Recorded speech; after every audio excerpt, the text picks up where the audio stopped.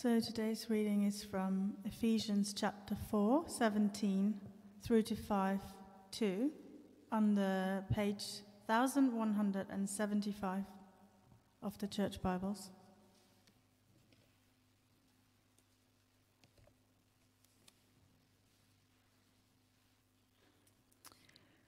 So I tell you this, and insist on it in the Lord, that you must no longer live as the Gentiles do, in the futility of their thinking.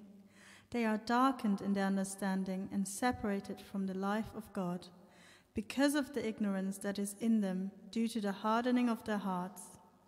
Having lost all sensitivity, they have given themselves over to sensuality, so as to indulge in every kind of impurity, and they are full of greed. That, however, is not the way of life you learned when you heard about Christ and were taught in him in accordance with the truth that is Jesus. You were taught, with regard to your former way of life, to put off your old self, which is being corrupted by deceitful desires, to be made new in the attitude of your minds, and to put on the new self, created to be like God in true righteousness and holiness. Therefore, each of you must put off falsehood and speak truthfully to your neighbor, for we are all members of one body. In your anger, do not sin. Do not let the sun go down while you are still angry. And do not give the devil foothold. Anyone who has been stealing must steal no longer, but must work, doing something useful with their own hands, that they may have something to share with those in need. Do not let any unwholesome talk come out of your mouth, but only what is helpful for building others up according to their needs, that it may benefit those who listen. And do not grieve the Holy Spirit of God, with whom you were sealed for the day of redemption. Get rid of all bitterness, rage, anger, brawling, and slander, along with every form of malice. Be kind and compassionate to one another, forgiving each other, just as in Christ God forgave you.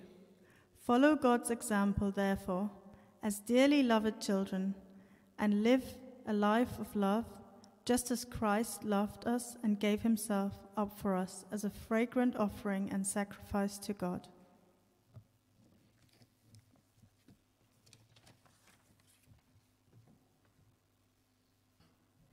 Good. Well, we're coming to that part of Ephesians as we continue with our series, which we're calling Together Under Christ. And in a previous part of the book of Ephesians, then Paul has told the Ephesians what he's praying for them, and I thought it would be good to pray the same prayer as we begin. So let's pray that, shall we? Let's pray.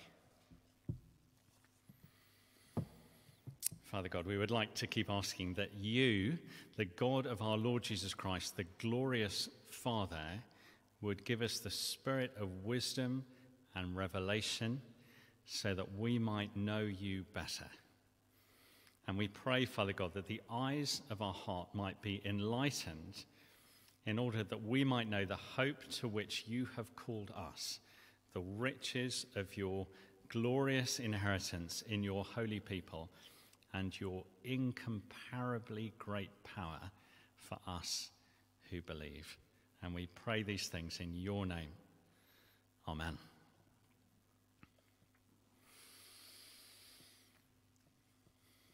Good. Well, living in London, it's easy to get cynical about things. I don't know whether you find that. It's quite easy to get cynical. It's a sort of dog-eat-dog city. You know, you have to get ahead. But I wonder whether you can actually imagine a world where people look after each other. Can you imagine a world like that? Can you imagine a world where ancient enemies, become friends for life? Where different people are joined by what unites them, not what separates them. Maybe not what's on the surface, but what's deep down inside, their humanity.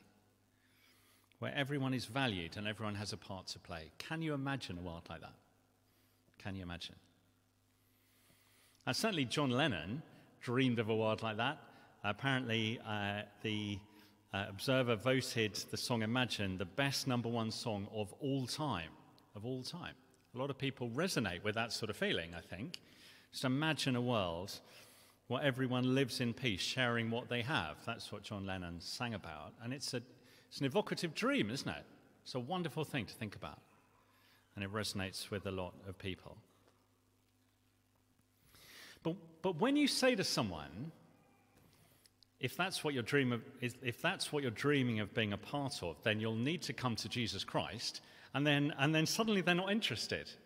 It's sad, isn't it? Don't you think? Isn't that a sad thing? Because how else did they think it was going to happen? You know, unless we're prepared to be part of this grand master plan that God is bringing about, where he's bringing everything together under Jesus, that's his big plan. And unless we're prepared to join this group of people called the church, where different people we saw last week are using their different gifts humbly and gently to build up the community, and people are speaking the truth in love, that dream is never going to come about. It's never going to happen. What we need to do is become part of God's masterpiece. Where what we call the 4:30 service, it's not quite the right name, is it? It's actually the 4:30 equipping. According to the previous part of chapter 4, we should call it the 4:30 equipping. And then after the final song, we should say, now we're going to begin the service. Really, if we take Ephesians 4 seriously. Because that's when we use all of our different gifts to grow the love in the local church. That's what we do, isn't it? It's the equipping.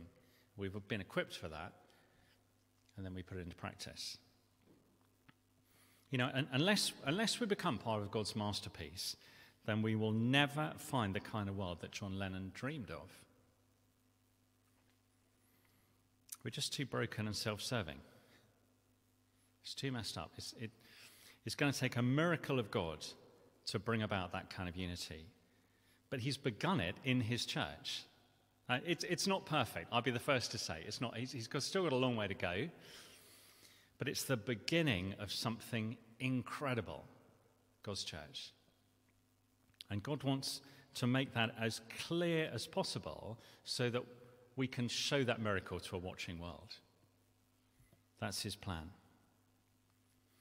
But in order to do that, Paul wants us to take 3 steps forward in what we think. 3 steps forward. And we're going to see that in chapter 4, verse 17 to chapter 5, verse 2, over the next 20 minutes or so. And the first step is this. This is what we're to see. That we aren't who we once were. Okay? We aren't who we once were if we're a Christian. And that comes in verses 17 to 19 of chapter 4. It's down there on page 1175. It'd be a great help to me if you had that open, just to check that I'm saying what Paul's saying to the Ephesian church. We aren't who we once were. You know, sometimes it's quite possible to look at our non-Christian friends with a kind of envy. You can end up thinking to yourself, it must be quite nice to have their freedoms, to do whatever you want, to want something and just have it. It looks like a whole lot of fun. It's quite possible to think that. But look at Ephesians 4, verse 17, right-hand column, page 1175. It's what Paul says. So I tell you this, and literally it says, I witness to it in the Lord. This is saying he's seen and he wants to put across that you're no longer to live as the Gentiles do. That's a sort of word that means basically non-Christians. Because the Ephesian church that he's writing to aren't who they once were. That's the point. Okay, they aren't who they once were. I mean, some of you know Mark Oldham. He was here until a year or two ago, and he went off to theological college. His parents, I haven't checked with him, but I'm 99% sure this is true. His parents live in Wimbledon, and they decided not just to redecorate their house, but to knock it down and start again. Okay, that's quite radical, isn't it? They decided we could give it a lick of paint, but no, we're going to demolish it, and we're going to rebuild it as we want it to be. Okay? That's their approach. And by the time they'd finished, it looked nothing like the old house at all, as you can imagine. And this is Paul's point about the Christian. He's building on what he said last week. That he's been saying how God has called us to live together as one under the rule of Christ and to show people that Jesus is Lord. And if we're to be a part of that, it will look nothing like we used to look like at all. We'll need to be completely rebuilt. You can see the stages of the way that people go wrong. If you look at verse 18, you can sort of read it backwards. There's various steps that really start at the end and go forward to the beginning of the verse. So this is the way that the Ephesian church used to be. This is what we used to be like when we weren't Christians. 5 degrees of separation from God. We hardened our hearts against God. You can see that at the end of verse 18. And so there's a kind of ignorance. We refused to find out what God was like. And so we were darkened and separated from God, like a sort of diver that's cut off his own air supply. We've cut ourselves off from life. And so there's a recklessness there, which comes out in verse 19. I mean, it sounds very grown up to be a sort of free thinker, doesn't it? To find your own path through life. And that sort of idea has dominated our culture for 400 years, since something called the Enlightenment. People say, no, we're not going to go God's way. We're going to try and work things out ourselves. But in the end, it just leaves you in verse 19, given over to sensuality and with a greed for more. That's where it leaves you.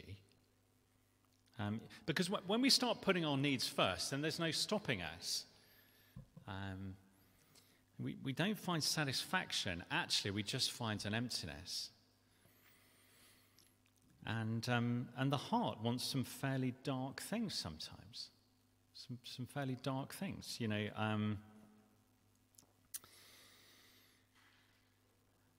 Not all the time. But in our hearts, we want someone's money, or we want their body, or we want a drink to forget, or we want conspicuous consumption of cheap goods, no matter what sort of oppression that causes somewhere else in the world. And I want instant distraction and entertainment and satisfaction. Or maybe I don't want to be seen talking to unpopular people, people like you. Or maybe I've fallen out of love, so I don't want to be married to you anymore. Or maybe I'm trying to pretend to be someone else, and so I need to lie about what I'm really thinking. The heart wants some pretty dark things. And our wants are so destructive, so destructive. They've ruined our environment, and they're ruining our hearts. And if we're like that at church, we're just going to hurt each other. We'll take chunks out of each other. And so Paul's saying to the Ephesian church, you can't live like that anymore. If we're ever going to be built together into one, in this sort of show home that God is creating, so that the world can glimpse his big plan, God's masterpiece, the local church. If we're to be bricks in the building, we saw that a couple of weeks ago. If we're to be one body growing up into the head, as it puts it in chapter 4, if we're to be the community who God uses for his show and tell to the universe, then we're not to be who we once were. That's Paul's point. We're to know that that's the case. We're being demolished and rebuilt. In which case, who are we now? That's the question. And that's the second step that Paul wants us to take. So we aren't who we once were, so we're to remember who we now are. And that's what he's saying in verses 20 to 24.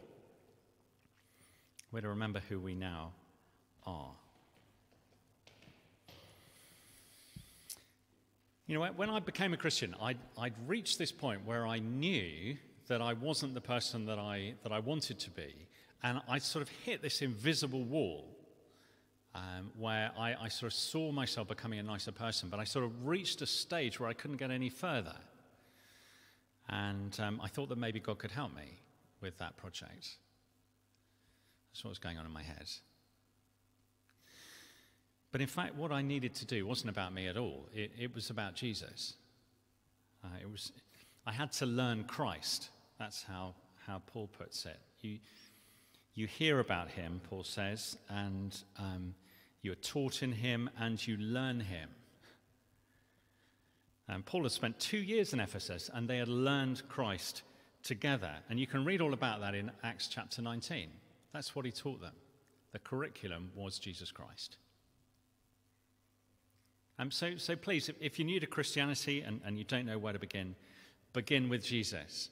Thursday, 8 o'clock in the evening, is the beginning of our Christianity Explore course. It's all on Zoom. If you're not yet signed up to that course, then you can send an email to anyone on the back of the service sheet. If you don't like it, you can pretend your broadband's gone wrong. It's fine. But it's just 4 meetings online, and it's looking at Jesus. That's what it is, basically. Begin with him. I think you'll find him fascinating. But as you learn Christ and you discover that there is truth with him, can you see that in verse 21? When you heard about Christ and were taught in him in accordance with the truth that is in Jesus. As that process happens, so verse 22, you put off your old self and you put on the new. That's what it's like becoming a Christian. I was reading the other day about Andy Ruiz Jr. I don't know whether you've come across him. He's a boxer from Mexico. I think it was 2019. He turned up for a bout with Anthony Joshua, and he was just completely out of shape. It was just embarrassing. He lost by a country mile. And he said, in his own words, he spent too long at parties. That was his explanation. Unsurprisingly, he lost woefully. And then he came back 2 years later, 2021, and this time he won. But he trained, he was in shape, and he was just a completely different guy. And people asked him what had changed, and he said this. He said, right now, I'm motivated. I killed the old Andy, and am reborn with the new Andy. That was his explanation. I killed the old Andy, and am reborn with the new Andy. It's a bit like what happens when we become a Christian. When we came to Jesus, it changed who we were. You know, the tenses are important here. This is something that's happened. You put off your old self, verse 22, and you put on your new self in verse 24. The old self, the me that wanted the darkness, was put to one side, and the new self began. I killed the old Jeremy, and I was reborn with the new Jeremy. And get this, verse 24. And to put on the new self, created to be like God in true righteousness and holiness. Is that not an extraordinary thing? This new self is created to be like God. When God made people, right at the start of the Bible, Genesis 1:26, this is what it says. Then God said, let us make mankind in our image, in our likeness. So you see what God's doing? When you become a Christian, it's not that you're just given a list of things not to do. You know, that we think no swearing, no spitting, no sex. We kind of think that's what it means to be a Christian. No, a Christian is someone who, by a miracle of God, has been restored to what it means to be human. You become a human for the first time. Created to be like God. It's dangerously radical. So let me ask you, I hope you don't mind me asking you this. Can you identify in your mind the old you and the new you? Let me be clear. It's not that you get up every morning. This isn't what it's saying. You don't get up every morning and take off your old self and put on the new. This is something that's happened to you in the past, the time that you became a Christian, whether you know when that happened or not. I am now the real me, the true Jeremy, as I was made to be, and I am different from the way that I was. Praise God. And all the time that I'm telling myself, all the time that there are these sort of tapes in my head that are saying that I'm that dissatisfied, angry, rubbish person who lets people down the whole time. You know, maybe I keep on repeating things that I was told in my childhood. Some people Some of us were told very negative things in our childhood, and we keep on, when we're under stress, we keep on going back to that. Maybe someone said to you, she'll always let you down, that one. Or you'll never get the truth out of him. And we replay those tapes in our heads. People used to say to me when I was growing up, you'll never take anything seriously in your life. You'll never take anything seriously. And you can start believing that. If we keep going back to that is denying the change that has happened in you. The old is gone, the new has come. The true me rejoices now in what God wants. That's who I am. And as we live that out, that will unite God's people, and it'll enable us to show the world what God has begun in us. Amazing thing. Which brings us to the sort of third layer, the third step of this part of the Bible. Because as we turn away from what we were, and as we remember who we are, so we start being what we've become. Let me just say that again. It's good to get that in our heads. We turn away from what we were, and we remember who we are, so we start being what we've become. Yeah? Because there's always this danger. When we get to verse 25, there's this danger that we reach that verse and we think, here we go. I knew this would be coming, back to the do's and don'ts of being a Christian. More sort of 1950s morality. And the danger is we cut chapters 4 to 6 loose from chapters 1 to 3. But you remember the butterfly squish diagram? You know what? One is just, it's the reflection of the other. What we do is the reflection of who we are, what God has done. The two perfectly match. It's not just a list of do's and don'ts. It's living out the new person that I've been made into. And so there'll be sort of outfits that are fitting for that. Somewhere in her wardrobe, Dawn still has a nurse's uniform. So she trained as a nurse. She qualified at Bart's Hospital as a nurse. And occasionally, not so much nowadays, but occasionally she would go and do a shift on the ward. And she put on that uniform to go and do the shift because that's who she is. She's a nurse. Now, if our daughter Amy put on that nurse's uniform, it wouldn't make her a nurse. That's not her training.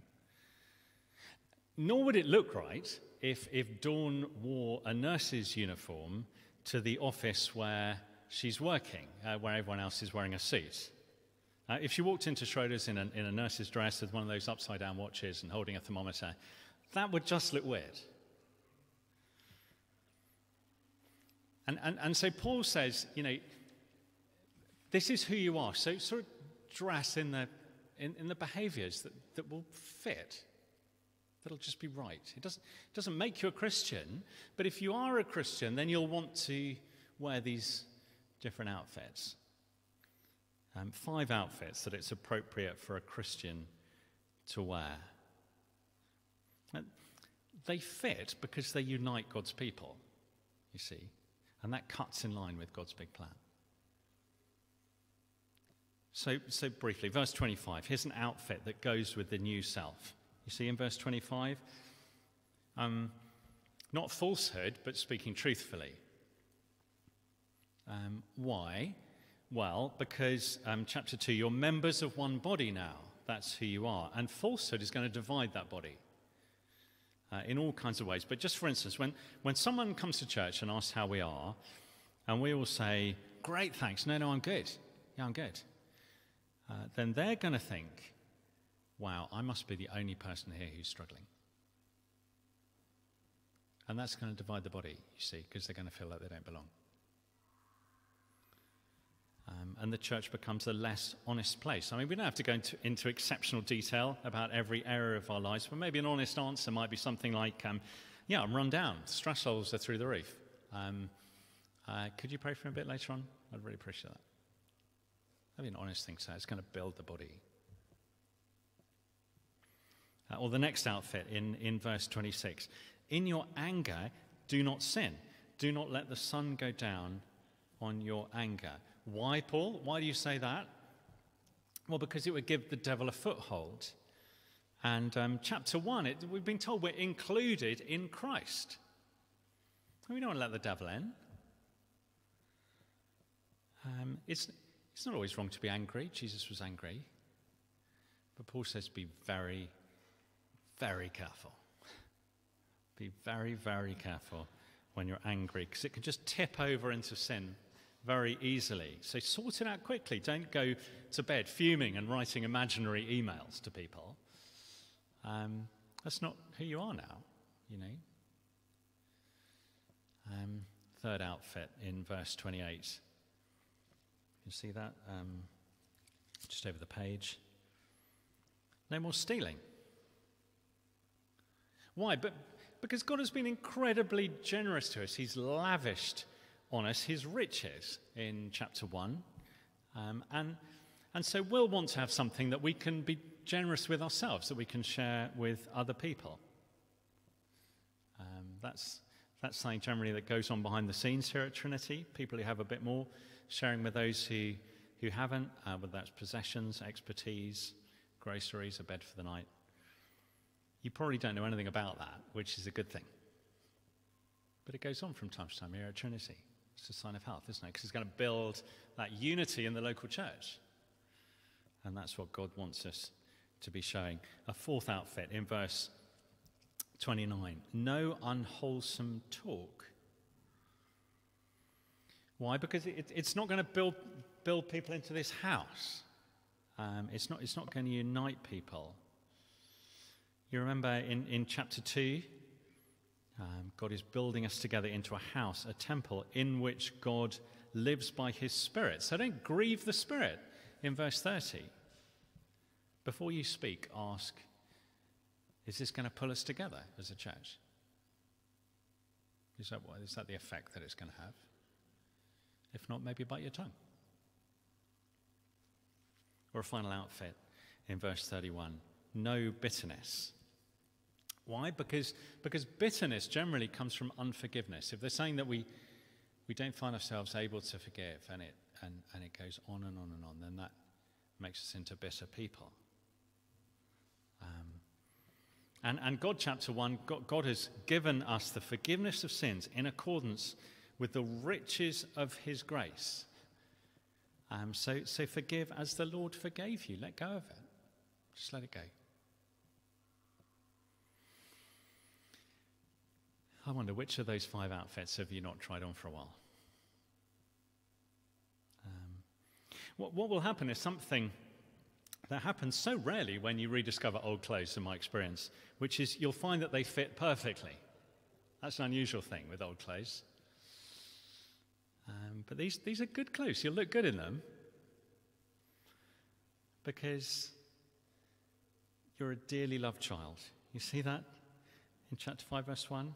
Follow God's example, therefore, as dearly loved children. You are a dearly loved child of God. And Jesus showed us that, chapter 5, verse 2, when he gave himself up for us as a fragrant offering and sacrifice to God. We're a dearly loved child of his. So I know it's easy to be cynical. I feel that in myself. I've been around London long enough to sort of pick up the vibe.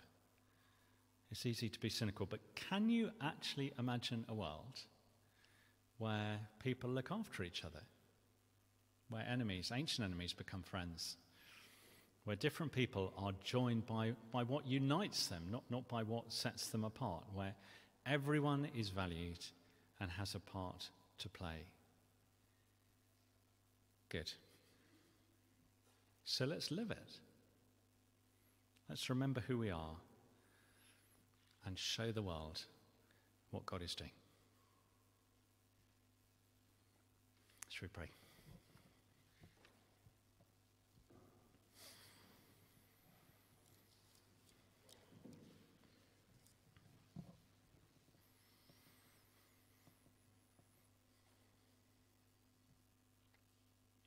Heavenly Father, I pray that we would rediscover the people that you made us to be, those new people that you've created us to be, people who are no longer full of bitterness or rage or anger, people who are full of kindness and compassion, who forgive each other, people who remember that they're dearly loved children and so long to live a life of love, just as Jesus Christ loved us and gave himself up for us. Please, Father, can we live out that community life before a watching world? And we ask in your name. Amen.